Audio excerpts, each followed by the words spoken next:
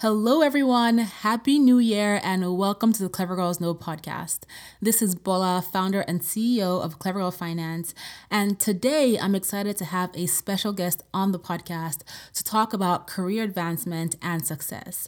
Because now that we are at the beginning of a brand new year, it's 2019, it is a great time to review your career goals and create a strategy to help you succeed at work. And when you're pursuing and achieving your career goals, your financial goals also tend to follow, right? So my guest today is Fran Hauser, and Fran is a media executive, startup investor, and advisor. She's also the best-selling author of the book Myth of the Nice Girl: Achieving a Career You Love Without Becoming a Person You Hate. Her investment portfolio consists of 20 companies, 18 of which are female-founded. I love that. And Fran has held senior positions at some of the world's largest digital media businesses, some of which include People, InStyle, Entertainment Weekly, and AOL. She was named one of Business Insider's 30 Women in Venture Capital to Watch in 2018. And Fran and the Myth of the Nice Girl have been featured on a wide range of outlets, including The Today Show, CNBC, People, Fortune, Time, Fast Company, Oprah.com, Business Insider, Elle, and much more. And on this episode, Fran shares why she wrote her book, The Myth of the Nice Girl, as a resource for women. She shares a personal story of overcoming a difficult situation during her career. She also talks about the mistakes women make when it comes to proving their value at work and how to do things differently. And she shares how to balance being ambitious without being labeled bitchy and so much more. Fran shares so many nuggets in this episode, so you definitely want to stay tuned to listen in. But before we jump into the episode, be sure to stop by cleverwellfinance.com to check out our personal finance course platform. The new year is a great time to restart, refresh, and get on track with your finances. We launch brand new courses every single month on different financial and life-related topics, and we have an epic community of women who are supporting each other. I am so proud of the women in our community. They're doing such great things, and I have to shout them out. Hey, ladies. So definitely stop by Clever Girl Finance to check out what we have going on. And speaking of career, one of the courses we'll be launching soon is called How to Use LinkedIn to Land Your Next High-Paying Job. So again, head over to clevergirlfinance.com to check things out. And one more thing before we dive into the episode, if you haven't already subscribed to the podcast, I would love for you to do that. You can subscribe on SoundCloud, iTunes, Stitcher, or on Google Play. And you can also listen to episodes of the podcast and watch videos on the Clever Girl Finance YouTube channel. Just search Clever Girl Finance on YouTube. And pretty please rate and review this podcast on iTunes so other people can find it as well. And spread the word. Tell your friends about it. Now let's talk to Fran. Welcome to the podcast, Fran. Hi, Bola. Thank you for having me. Thank you so much for being here. I am really excited to talk with you and share your knowledge with my audience. Oh, I'm just thrilled to be here. Thank you. So before we dive in, I'd love for you to tell us who you are and what you do. So I am a startup investor and advisor. I have 20 companies in my portfolio. 18 of them are female founded, and they are pretty much all in the consumer content and community spaces. And I've been doing this for about 5 years. And before this chapter in my career, I was in media for a very long time. I ran several different digital media businesses. The last job I had in media was president of digital for Time Inc., where I oversaw all of the digital products related to their the magazine brand. So People, Magazine, InStyle, Entertainment Weekly. And I just published a book in April called The Myth of the Nice Girl. Yes, and I'm going to be asking some questions about that. But I just wanted to say, Fran, you are amazing. So I had met you through one of my advisors who connected me to you as, to get advice as well. And you've also connected me to other people who have been incredible. So I wanted to say thank you to you for that. Oh, that's great. And it's just a pleasure and an honor to be able to know you and just have you be a part of, this podcast. So thank you. Absolutely. My pleasure. So let's talk about your book. And your book, you recently released it. Like you mentioned, it's called The Myth of the Nice Girl: Achieving a Career You Love Without Becoming a Person You Hate. What made you write the book, and why did you title it that? So I started thinking about this topic. Well, I've been thinking about this topic truthfully for a very long time, my whole entire life. But when the moment that I realized that we really needed a book on the topic was about 9 years ago, actually. It was 2009, and I was working at People magazine. And I realized that the young women that I was mentoring kept asking me the same question. They wanted to know how I could be so nice and still be successful. And I found myself just talking about this topic, quite a bit. I think, women struggle between if they're too nice, they're considered weak and a pushover. If they're too tough, they're considered a bitch. And there's always this sort of delicate, balancing act. And I actually wrote a blog post for Forbes in January of 2016 called Nice Girls Finish First When They Ask the Right Questions. And I started hearing from women all around the country. It was actually like one of their most popular blog posts in that mentoring series that they did. And that was actually the moment that validated for me that there was a need for the book, because it wasn't just my network, but it was people like from all around the country that were reaching out saying that it was something that they really struggled with. So, that was 2.5 years ago. And I decided at that moment that I was going to start working on the proposal. And it's just been so wonderful. Like, I can't tell you, the book's been out for 6 months and it's doing really well. It's really resonating. I've been doing this book tour all around the country, and I've been meeting so many incredible women. And a lot of the topics and the themes that I cover in the book and the advice that I give, it's really it's making an impact, and that's really what I wanted to do with this book. So it just nothing makes me happier than when a woman reaches out and says, "Oh, I followed your advice and I got a 30% raise. Now I'm being paid at market." Or I'm really finding my voice, and I'm like forcing myself to speak up in meetings. And so, at the end of the day, like when you first embark on a project like writing a book, and I had never written a book before, and you go through these periods of doubt, like, are people even going to get this? Is it going to make sense? Is it going to land? Is it, and so just seeing the way it's just that it's impacting women, in their kind of day-to-day like work life. It's just been really so rewarding and wonderful. And then, the title, we struggled a lot with coming up with a title for the book. We considered, probably over 100 titles.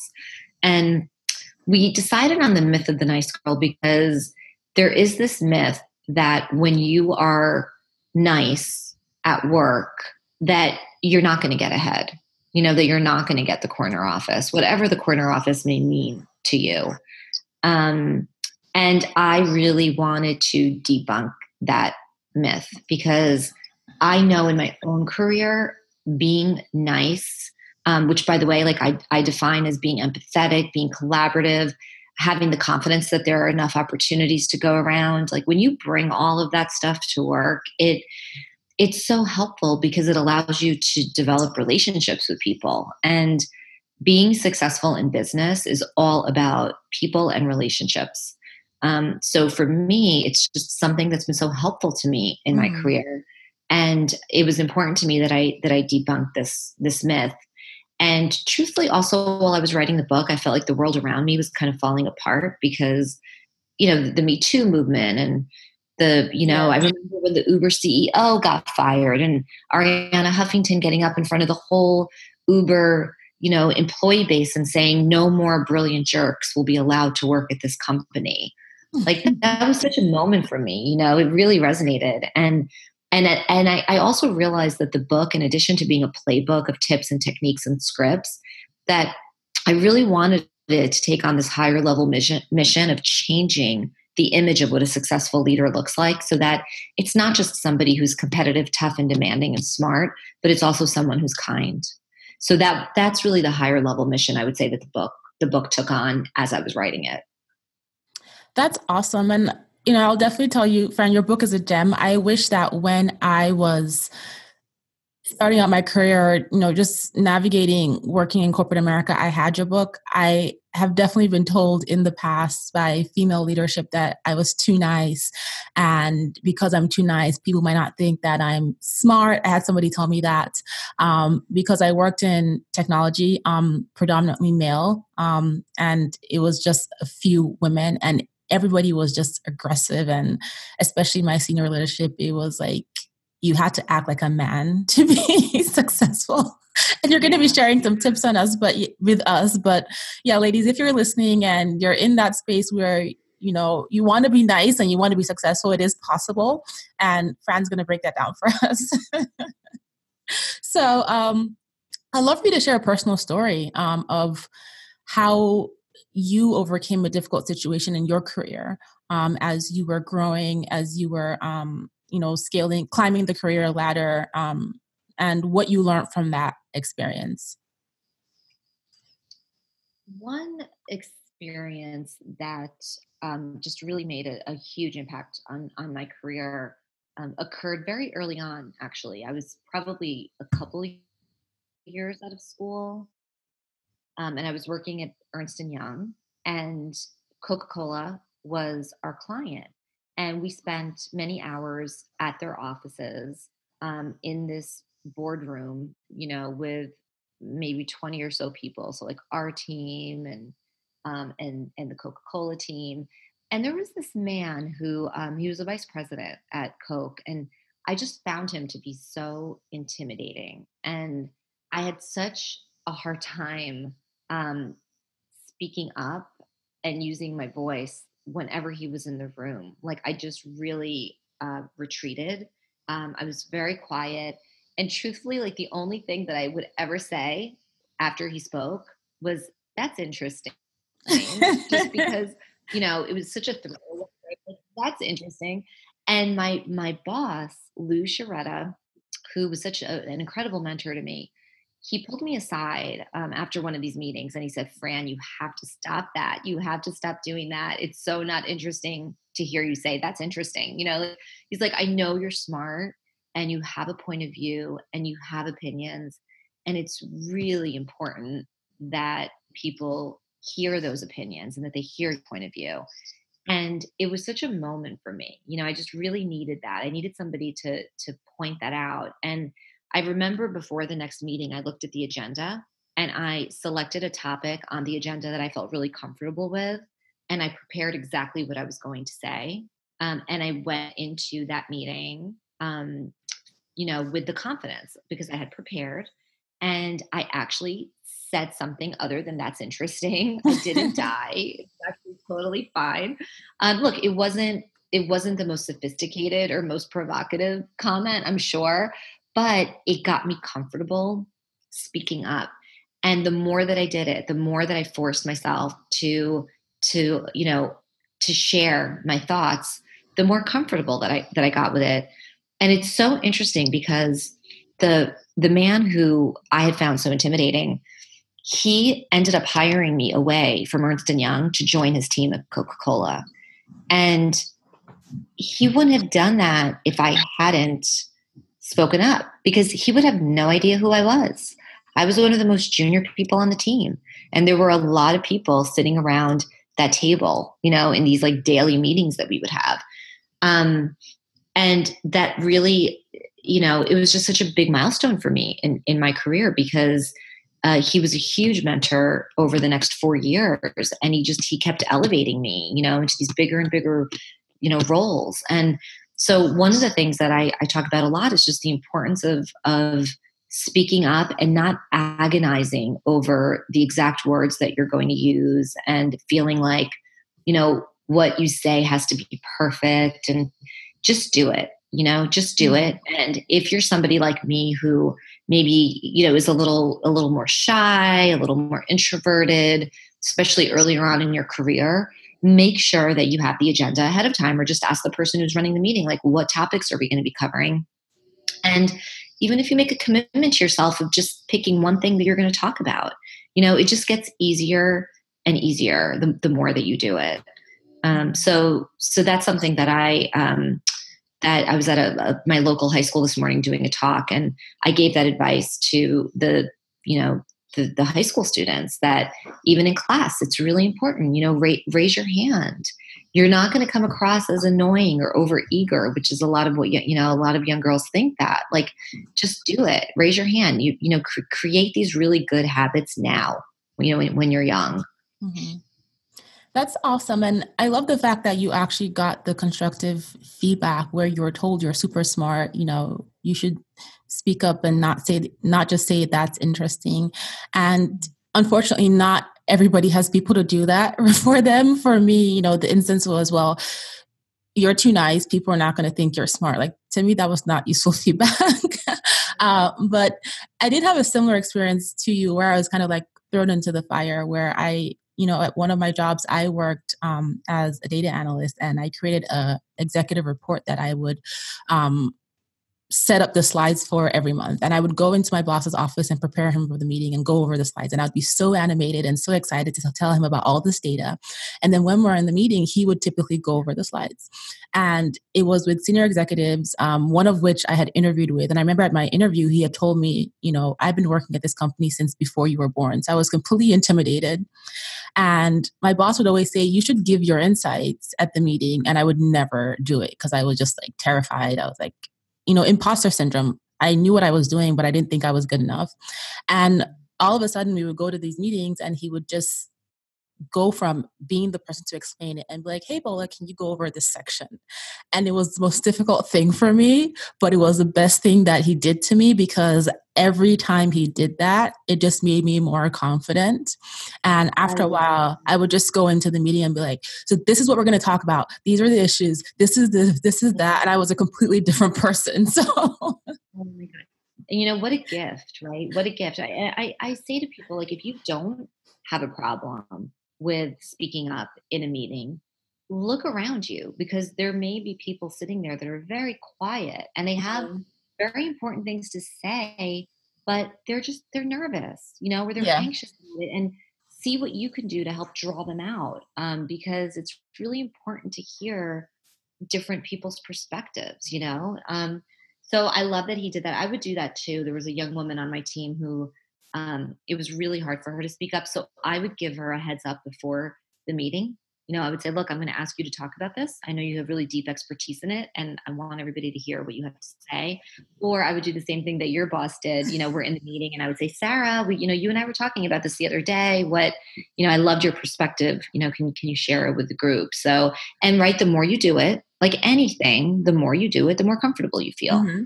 Yeah, definitely.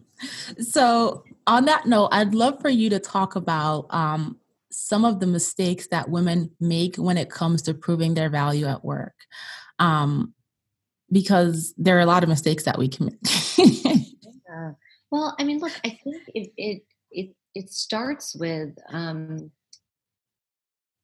really owning, really owning your value and feeling confident about it.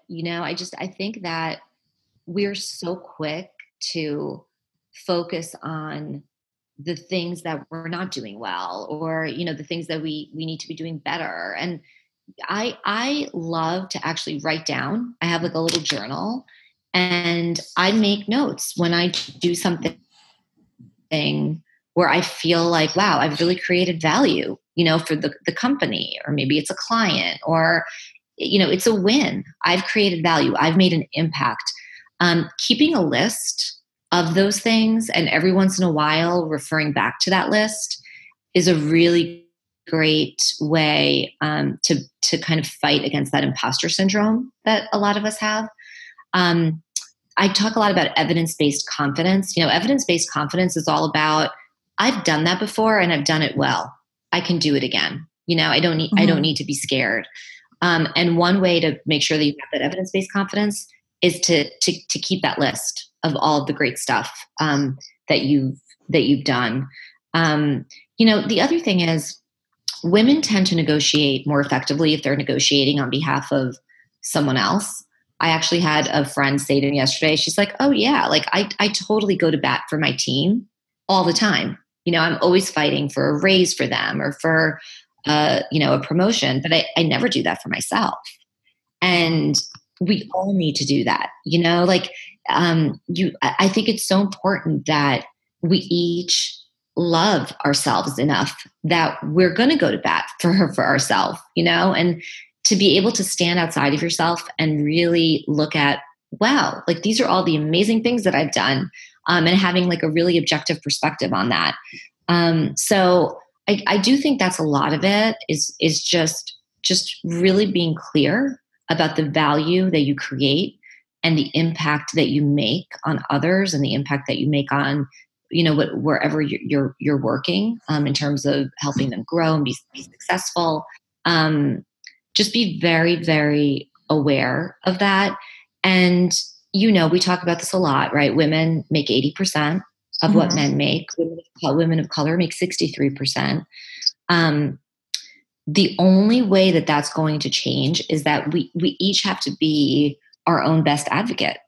And look, I love that companies are starting to focus on this, and there are companies like Salesforce that are really committed to pay equality, and I think that's wonderful. And every single company should do that. But we also, as women, we each need to be accountable and ask for more. What is the worst thing that could possibly happen? If you don't ask, the answer is always no.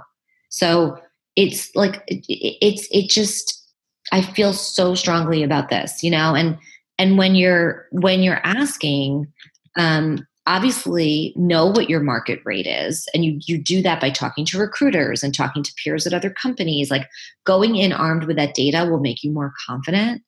And if you get a no, is there something else that you'd like to get? Is there, maybe, I had one young woman who really wanted to join this networking group outside of the company. And I think it cost like $1,000. It was an annual subscription of $1,000.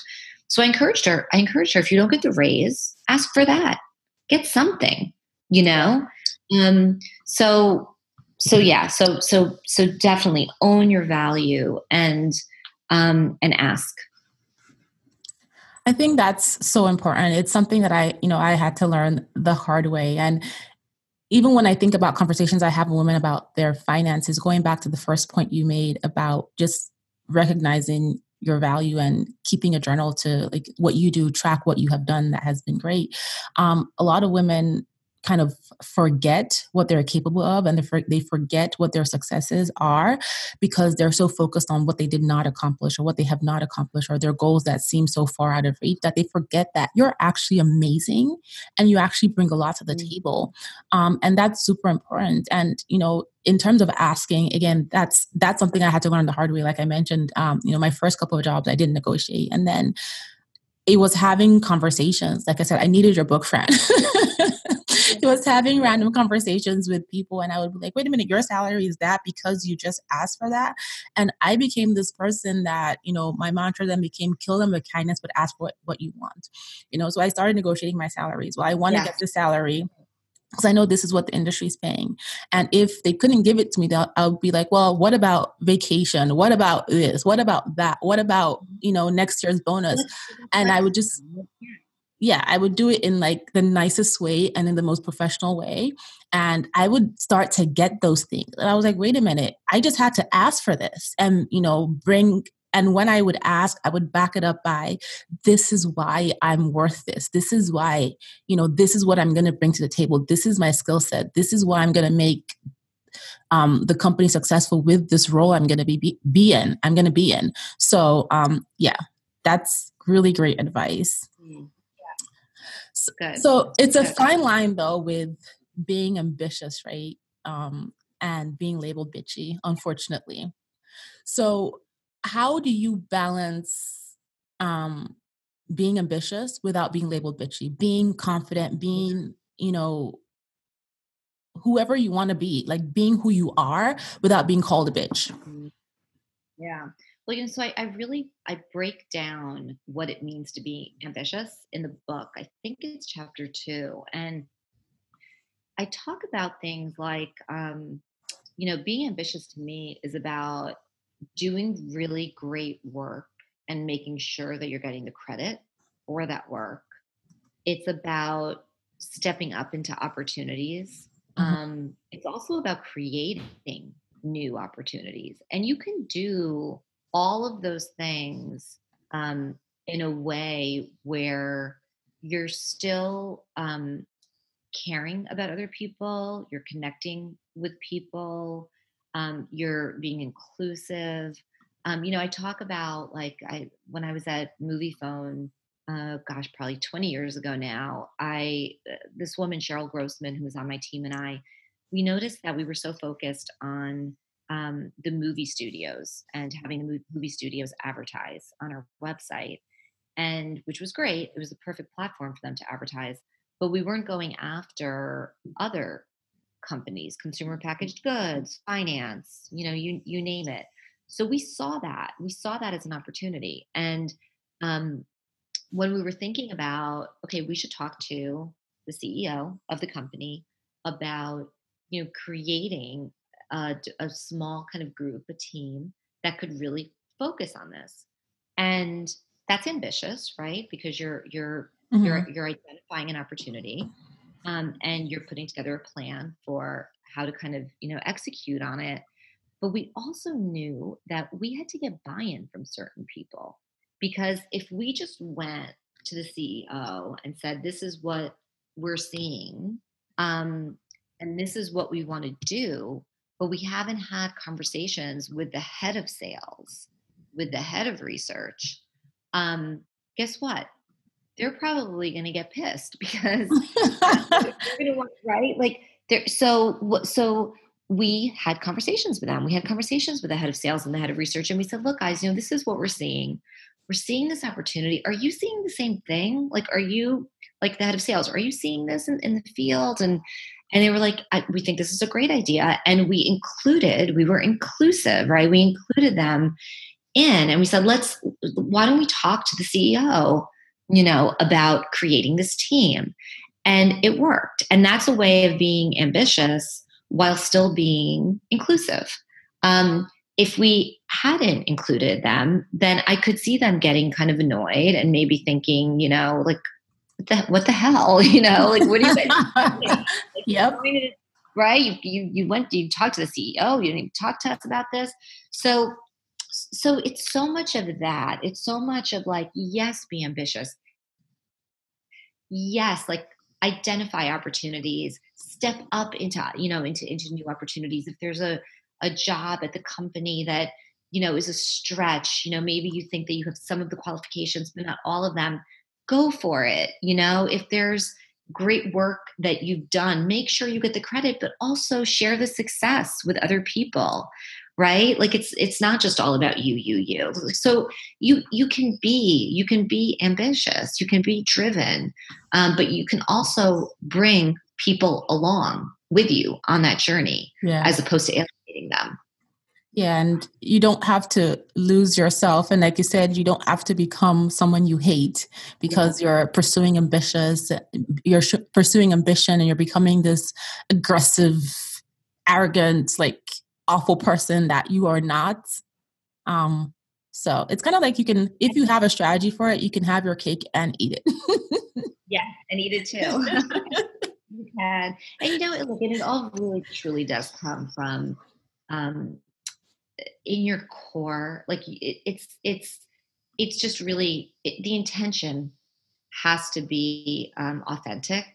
Like I always say, don't try to be somebody that you're not. The book was really written for women who are just genuinely really nice people and caring and empathetic and love connecting with people, and they're struggling with how to bring that to work. That's who the book is for. It's like it's basically encouraging women to bring all of that to work. Don't check those qualities at the door when you go to work. These are all qualities and traits that can be so helpful to you. So this is not about trying to change people. It's really about just telling you to be yourself. Be Yeah. yourself, whether it's in your personal life, your work life. You don't need to be anybody else. Like, you're enough. you're truly enough. That's really great advice. This has been amazing, Fran. Before I let you go, I have to ask you, what is your clever girl superpower? Well, I know this is kind of obvious, but I do have to say my superpower is my relational intelligence, like just the way that I'm able to relate and connect with people on a very deep level. And so much of that goes back to just being a nice, good person. That's awesome. That's awesome. Well, thank you so much.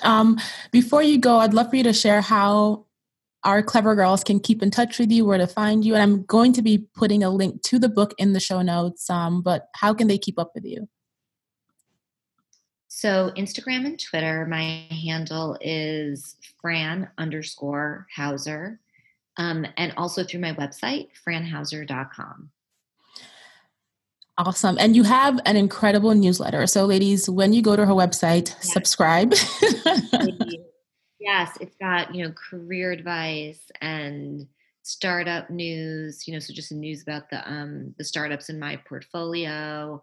But there's a lot of great advice for, women that are working for somebody else, women that are entrepreneurs. Like, so there's a lot of good stuff in there. So yes, thank you for the shout out, Bo. I appreciate that. Thank you so much for being here, Fran. Thank you. Have a great day. You too. Bye. So I hope you guys enjoyed listening to that episode with Fran and you got some nuggets to help you as you work on creating a strategy for your careers.